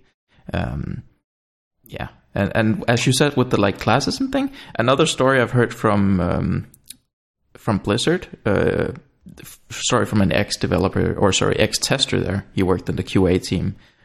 He's now a software developer. Pirate Software on YouTube, I think is his name. But he said that you were given these badges at Blizzard where the color denoted what department you worked in. And he had some color to denote he was a QA tester, and he was giving his ideas to a developer. And initially, the developer was very receptive to his ideas and thought he was, he's giving interesting ideas. He could see him look at his badge and disconnect from the conversation. Right, like, you're not on the same level as me, so I can ignore you now, right? Yeah, I mean, to be fair, the majority of these stories have come out of Blizzard that Lily was just referencing. There were others. There was a few at Ubisoft. It wasn't, like, enormous, but I think it's more or less handled now. There was a couple at Bungie, but, like, Activision Blizzard has been just this, like, leaky, weird, rocking ship for a while. It's interesting. Something like CD Projekt Red, I didn't hear, like, their management issues are more just, like, they mismanaged the project rather than they, like, abused people or, like, had this asinine culture or whatever. I didn't hear stuff about them. So there's also different kinds of mismanagement and mismanagement of people and all this stuff. What I would slightly pivoting, but, like, in an adjacent sense, obviously it's easy to have 2020 vision or sit here as a gamer and, like, consumer, and speculate, but I just noticed that some companies, they chase a current trend, but it takes them 3 to 5 years to make the game. So let's say like extraction shooters. Bungie's making an extraction shooter. Marathon's an extraction shooter. The next Marathon is like, what the shit? What do you mean Marathon's an extraction shooter? Like, what is this nonsense? To me, well, I think it's nonsense. Maybe it'll be a big hit. I don't think it will. But we see some companies or, what's their name? The guys who made Arcane Studios. The guys who made Prey and Dishonored. Like, they made Redfall, this weird, like, random co-op-y, like big companies will release a new game that's like a trend that's already passed because it was hot 3 to 5 years ago. Obviously, not everyone can just have perfect vision and look ahead and go, we're going to shoot a hoop and land there, and it's going to land exactly where we want. But you can see it being more rewarded, again, using Larian, like, they didn't make a new genre.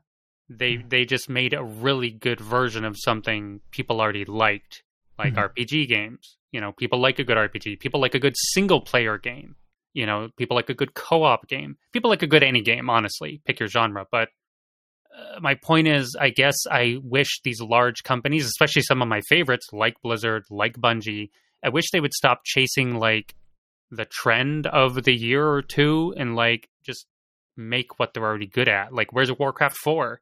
Or StarCraft 3, or an actual Marathon sequel that isn't an extraction shooter. Like, people would buy that by the zillions. Like, just make it. Like, why are you chasing all this these annoying live service games? And basically, they're making stuff they're unsuited for. Like, why is BioWare making Anthem? I liked Anthem, but it was like 3 games shoved into one. They weren't suited to make it. Clearly, just like how Arcane wasn't suited to make Redfall or whatever. It's just like, I don't know. So it's like, where is Arma 4? It's been 15 oh my god! years. I was going to say you referenced Arma 3, and I'm like, I was checking that out in like 2010 or 11. People still play Arma 3 because we're still waiting. Yeah. So it's like, I don't know. It's just like, and I guess I'm kind of baffled, and I'm posing the question, like, who is making these decisions in these company rooms or these game rooms, whatever they are? Like, this is what we're going to make. So is it like short-sightedness? Is it lack of confidence? Is it chasing trends? Is it like all these things mishmashed together plus, possible mismanagement or what have you? I don't know. Obviously, I can't give an answer. There's some crazy stories. What was it? G4 TV.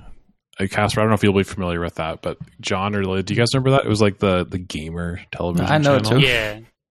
It went bankrupt like 20 years ago or something. Right. But then whoever the parent company was, I forget who it was, one of those big like Universal or Paramount or whatever, one of those big ones, they greenlit a G4 reboot for $200 million. This is like 5 or 10 years ago now. And then it came out later. The reason they rebooted it and spent that much money, hired that many people who of course got laid off like a year later, is because one of the senior leadership people, his son liked G4 TV when he was young, Wow. It was just like, oh, this guy has like no clue, and they're competing with like sites like IGN and stuff, but really like IGN and GameSpot are kind of in the twilight of their career. It's really YouTubers that you're competing with and Twitch streamers. Mm-hmm. But it's like anybody with a brain in the gaming industry would tell you don't spend $200 million on a reboot of a gaming television channel. Right. Yeah. But like they're just like, oh, let's do it, and then like the thing that sucks the most is like, it's one thing if you like, let's say you live in New York City and you get hired by G4 and they lay you off, and it's like, okay, you're in New York City, you can find another job.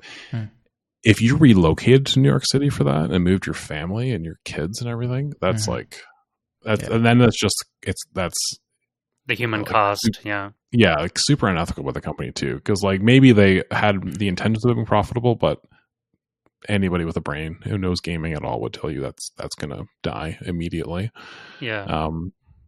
Didn't they try to reboot it again recently, like last year or two? And there was this whole weird... That's probably what you're thinking of, is that most recent reboot. I forget when it was. It was kind of recently because the actual channel went bankrupt like 2012 or something. But. And the host was like a total a-hole to like everyone and was promptly like fired a few days later or something. I don't know. It was this whole weird thing. They had like hundreds of staff.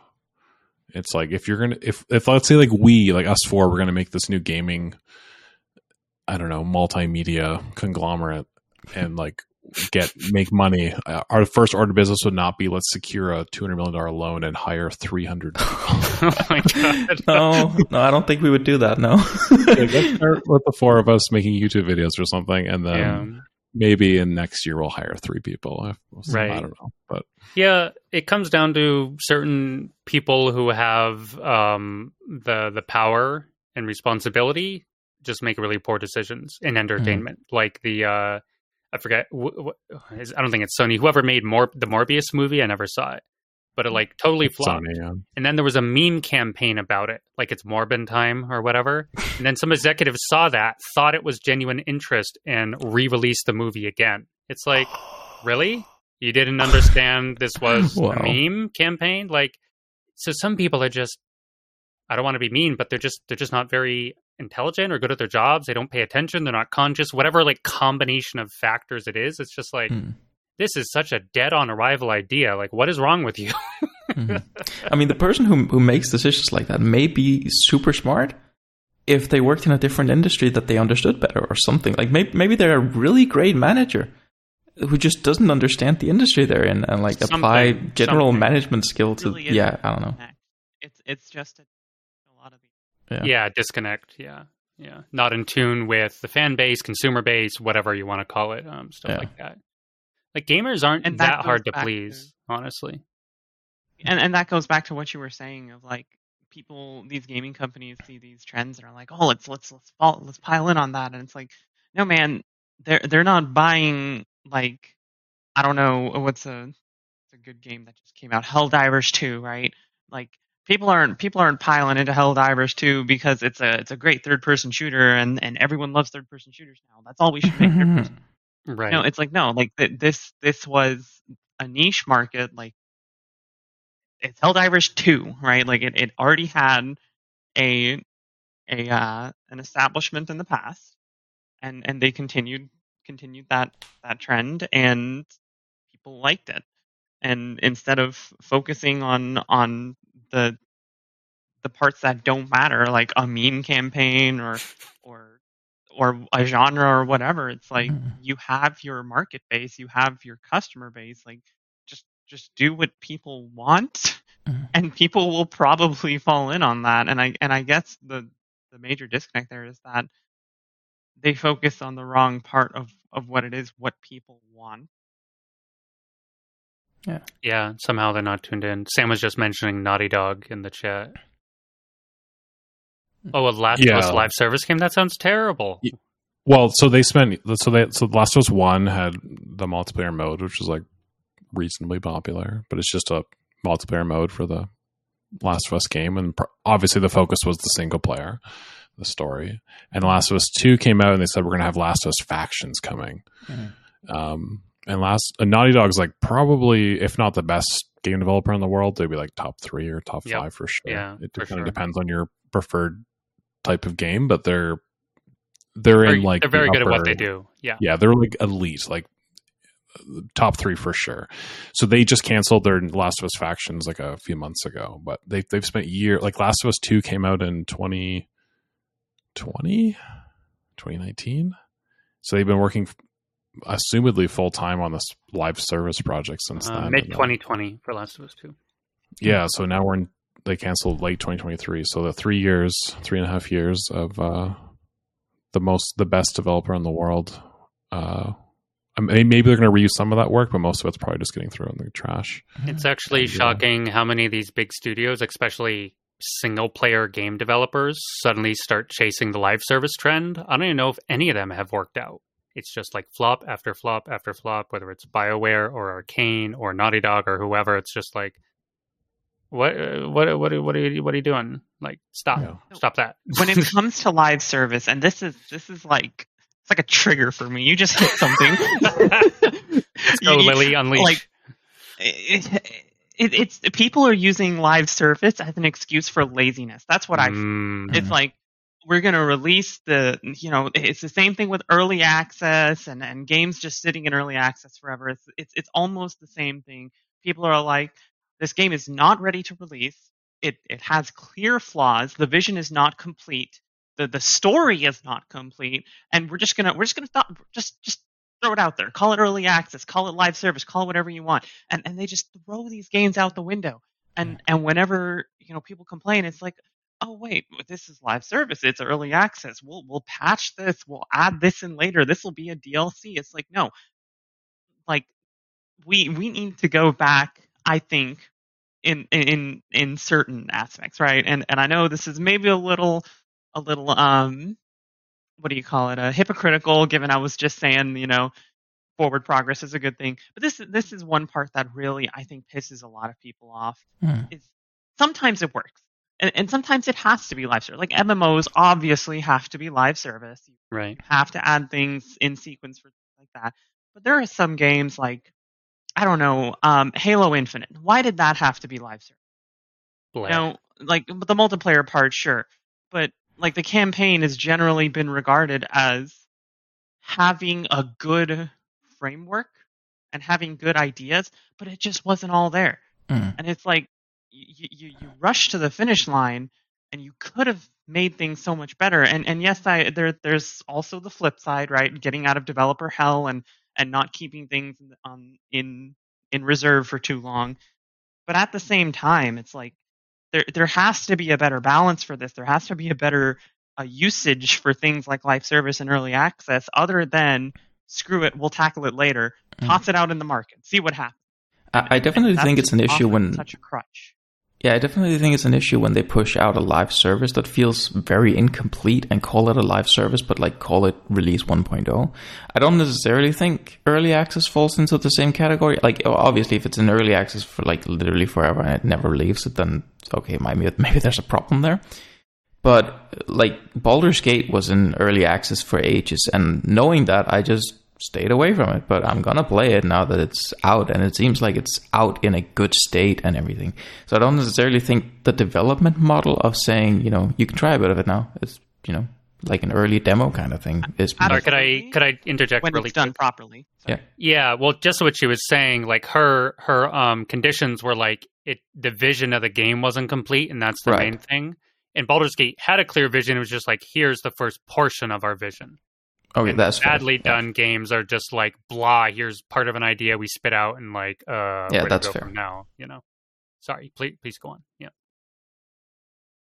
just wanted. But yeah, that's a great example of early access done properly, right? Like real quote unquote early access. I think I'm big into strategy games. Broken Arrow is a very good example of early access being done right.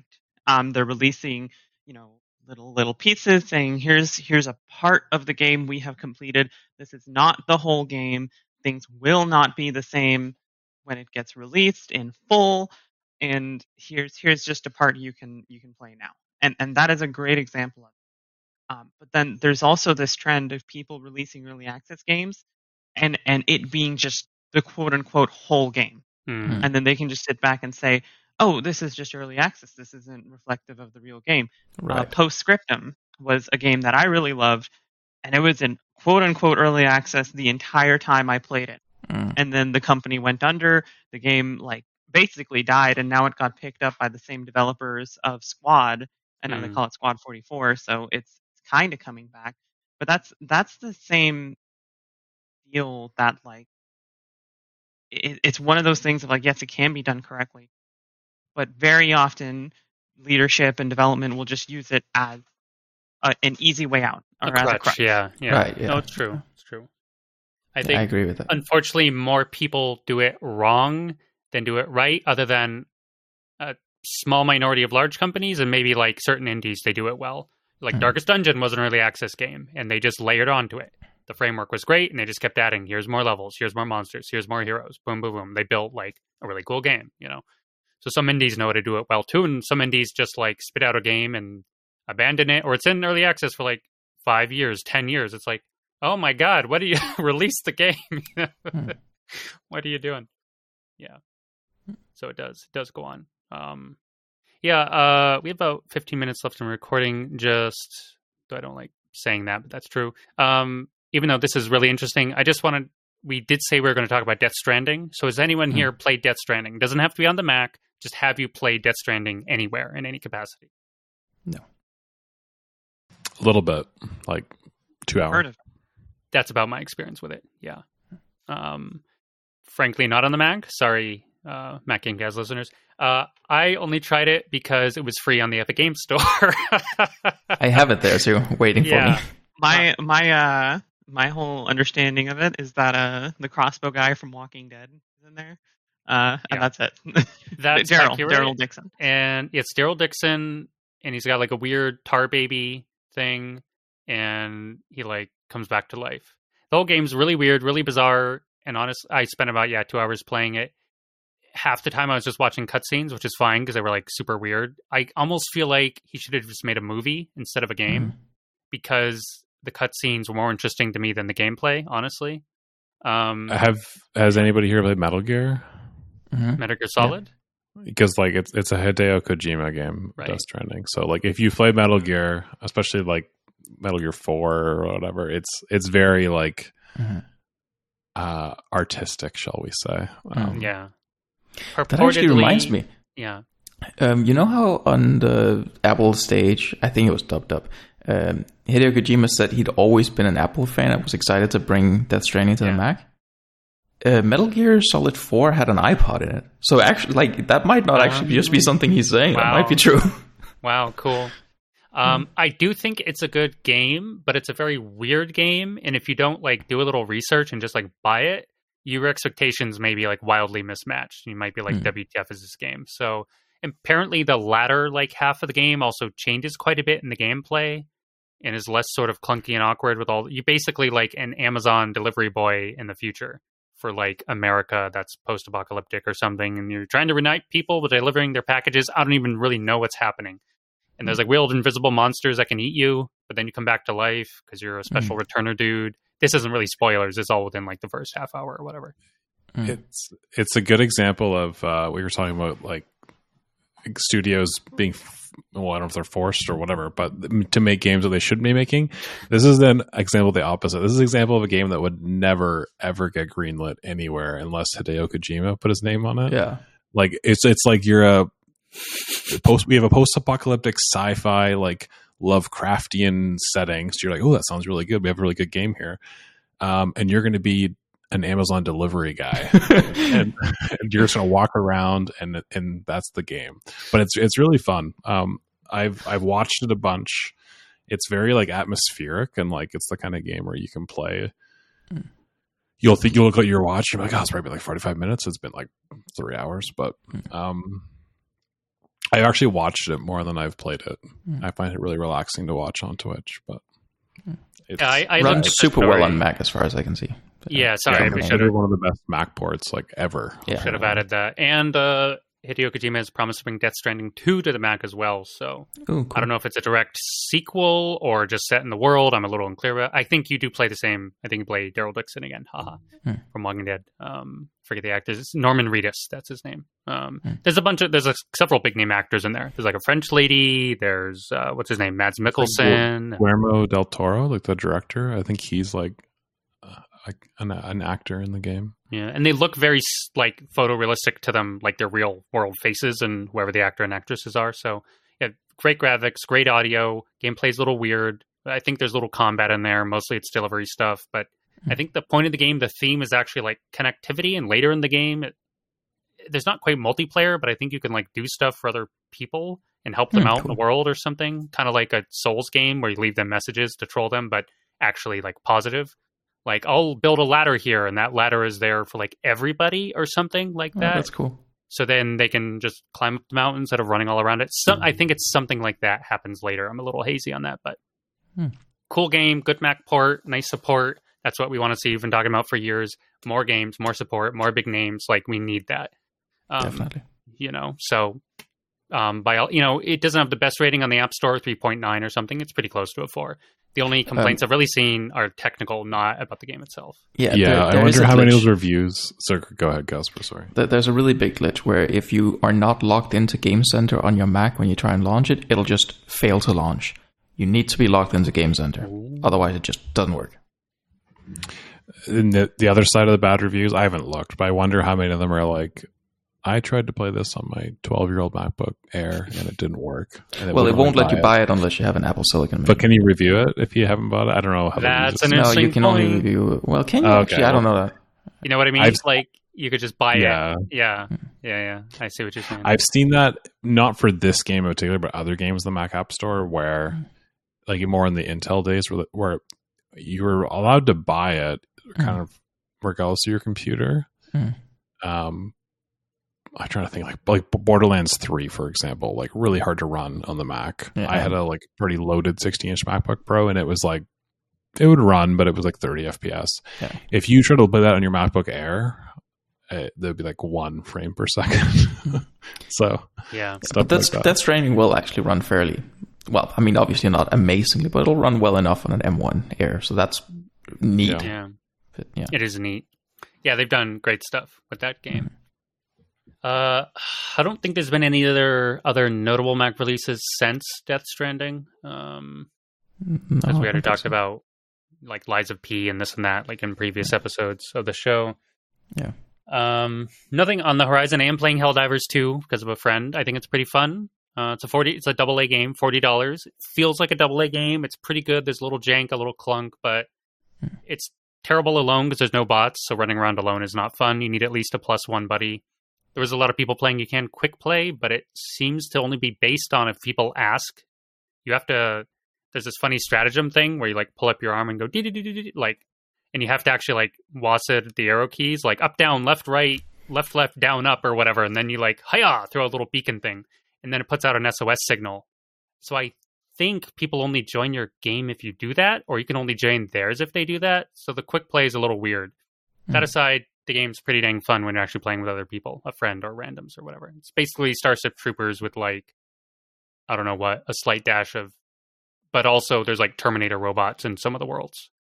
Cool. Otherwise, it's like 80% Starship Troopers. It's satirical, ironic, but it's fun. Pretty good graphics, good shooty stuff, blowing up bugs and robots and whatever. Still waiting to finish Baldur's Gate 3, Cyberpunk. What other game? I think there was another game in there somewhere. So I'm not really looking to buy. I wasn't looking to buy a new game. It's just my friend was like, come on, this game's great. Come play. I'm like, all right, because he's my good buddy. So I bought the game.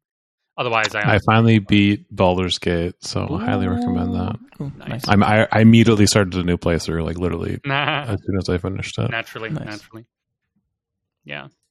Casper, I'm halfway in Pathfinder, I think, at 350 hours. So Wrath of the Righteous or no, Kingmaker. I'm still on Kingmaker. Oh my god, really? Okay. It just takes ages, but it's excellent. Yeah. I'm still eyeballing their latest 40k game, Rogue Trader, but I'm waiting for a bunch of patches. Apparently it needs them. So yeah. Lily, have you had any time for gaming or just stuck on military flight simulators or whatever? Well, Yes, but I had a little bit of time. I've been getting back into strategy games, so I picked up Warno and I started playing that. And they actually just released a campaign, so I have been started on that. Which game was that again? Sorry. Warno. Warno? Like, how's that spelled? Sorry. Put that in the chat for you. Like Warren with an O. Oh, that's what I thought. That's what I thought. It seemed funny. Yep, so the name is actually based off a type of military order, a warning order. And that gets shortened to a Warno. And it's a really fun game. I've quite enjoyed it. Looks good. Yeah. And it is in early access. Dun dun dun. But it so far, and fingers crossed it remains that way, they're actually doing a really good job of doing a real early access with milestones and content releases. So far they've been keeping up to their timeline, so very good start, and I hope to see it continue that way. Nice. I've also been playing a bit of Star Wars Jedi Survivor. Kind of fallen back into the single player trends, just with the army being as it is, not a lot of time for multiplayer games. Star Wars Jedi Survivor sequel to what was it called? Jedi Fallen Order. Yeah. Star Wars Jedi Fallen Order. Improved on a lot of the mechanics. Kind of puts you back into the beat of your character after a little bit of a time skip. And then what was the last game I was gonna? Oh crap! My brain's not working. Need some VR. Oh, Squad. So I recently re-downloaded Squad because I saw a cool workshop mod called Galactic Contention, which is basically turning Squad into the Clone Wars, and it's really fun. It is surprisingly fun. It's very chaotic and nonsensical, but it's a lot of fun. Nice. Definitely look into getting back. Nice. I think I saw a YouTube video of that, and it was pretty entertaining. It was like it was fun. Yeah, it was fun to watch, for sure. I used to be into Milsims for some reason. I'm not anymore. I don't know why. I'd be more into like Warno or that other strategy game you mentioned that was still coming. I forget what it was. Broken Arrow. Yeah, that one. I'd be more into those kinds of games for sure. They released a little demo for that. I think last weekend. I didn't get the time to play it, but it's shaping up to be a really good. It's a spiritual successor to another game that I forgot the name of, and if we had more time, I'd Google it. Right? Yeah, that's right. Yeah, we gotta. It's a really good game. Nice. YouTube is filled with videos about it right now. Nice. All right. Well, I think we've had some great discussions here. Some good stuff. Hopefully, we can settle back into a slightly more regular schedule for the rest of this year for the listeners. We had a pretty long gap here. Sorry about that. Mostly my fault, and then just general scheduling. Everyone's more busy now. Casper's full-time work. Sam's busy working and moving. Lily's in the army. I've been doing more work myself. I also am trying to kind of switch careers/jobs. Oh, okay. Yeah, right. Lily's moving too. All good things. Like, we're all doing great. Hope all the listeners are doing great. Just we have to adult instead of just doing fun game stuff.